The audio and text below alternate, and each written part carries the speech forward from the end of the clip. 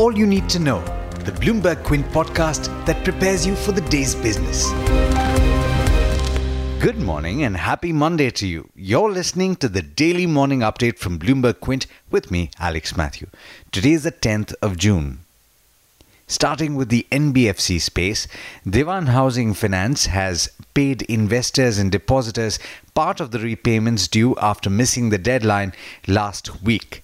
DHFL paid investors around 276 crore rupees on its principal and interest obligations towards its non-convertible debentures, according to an exchange filing late on Friday.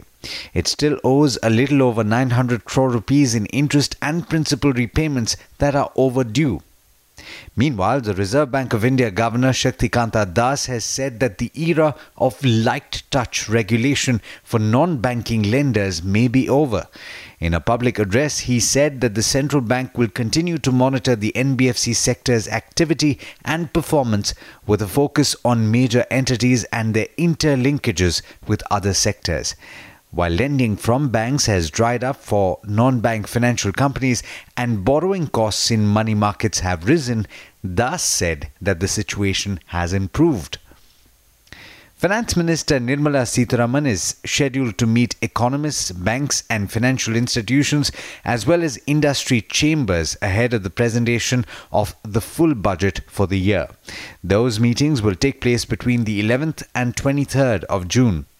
The budget will be presented, remember, on the 5th of July.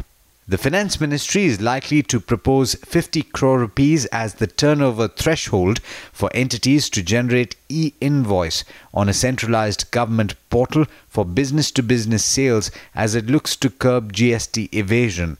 And that's according to a PTI report that quoted an unnamed official. And I'm pretty sure I didn't dream this. Last night, I think it rained in Mumbai, and that's good news. In fact, the IMD has said that the southwest monsoon winds made landfall in Kerala on Saturday. Turning to international news, President Donald Trump announced late on Friday that he wouldn't impose a rising scale of tariffs on goods from Mexico from 5% to 25% over time after it agreed to take a tougher stance on immigration, which was his goal all along. Trump on Saturday tweeted that Mexico will also buy large quantities of agricultural produce, a stipulation that wasn't included in a joint statement. 3 Mexican officials said that they were unaware of a side deal in the works and that agricultural trade hadn't been discussed during the 3 days of negotiations in Washington. The G20 warned of escalating hazards from trade and geopolitical tensions, but finance ministers and central bank governors meeting in Japan made little progress in addressing the main threat of tit-for-tat tariffs, noting that while growth appears to be stabilizing, it remains low and risks remain tilted to the downside. Up to 1 million people marched in Hong Kong protesting against legislation easing extraditions to China, increasing pressure on the Beijing-backed government. The demonstrators, many chanting for Chief Executive Carrie Lam's resignation, choked central city boulevards. Skirmishes broke out after dark, prompting riot police to use pepper spray and batons. In international markets, Asian stocks are positive in early trade after a strong close on Wall Street at the end of last week. The Nikkei was higher by over 1% and the Kospi had gains of close to 0.5% when I last checked. And I'm sure a lot of you watched this, at least a part of it, yesterday. India comfortably beat Australia in the Cricket World Cup by 36 runs, having scored over 350 runs themselves. With that, it's over to Darshan Mehta for the trade setup for the day in India. Morning, Darshan. How are we looking today? Hi Alex, good morning. Good morning everyone. Global markets have done well and the SGX Nifty is currently indicating a positive outlook. But in terms of what you need to watch out for, RBI issued new NPA recognition norms superseding the older ones like the SDR, S4A, etc. banks now have the option to select the resolution plan and need not invoke the IBC. Now, this move is positive for banks as it provides timely resolution and flexibility in choosing the resolution plan. Some relief to power companies can also be expected as the NCLT reference is not mandatory. In terms of stocks, watch out for Reliance Power, which may have a negative reaction. They came out with their numbers after much delay. Revenues were down 32%, EBITDA was down 35%.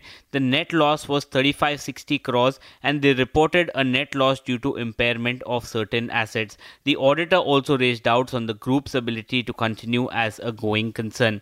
Now, Reliance Power's parent, that is Reliance Infra, also, the board meet to consider the fourth quarter number was adjourned now to 14th June.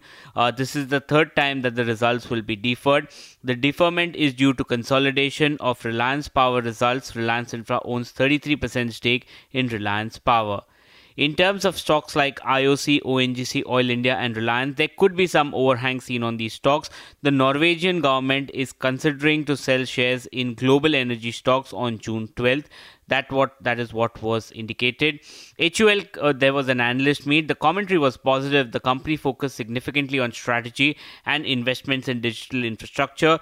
The market development and premiumization will continue to be the key building blocks for the company, and the management remains positive on the long-term growth potential of FMCG in India.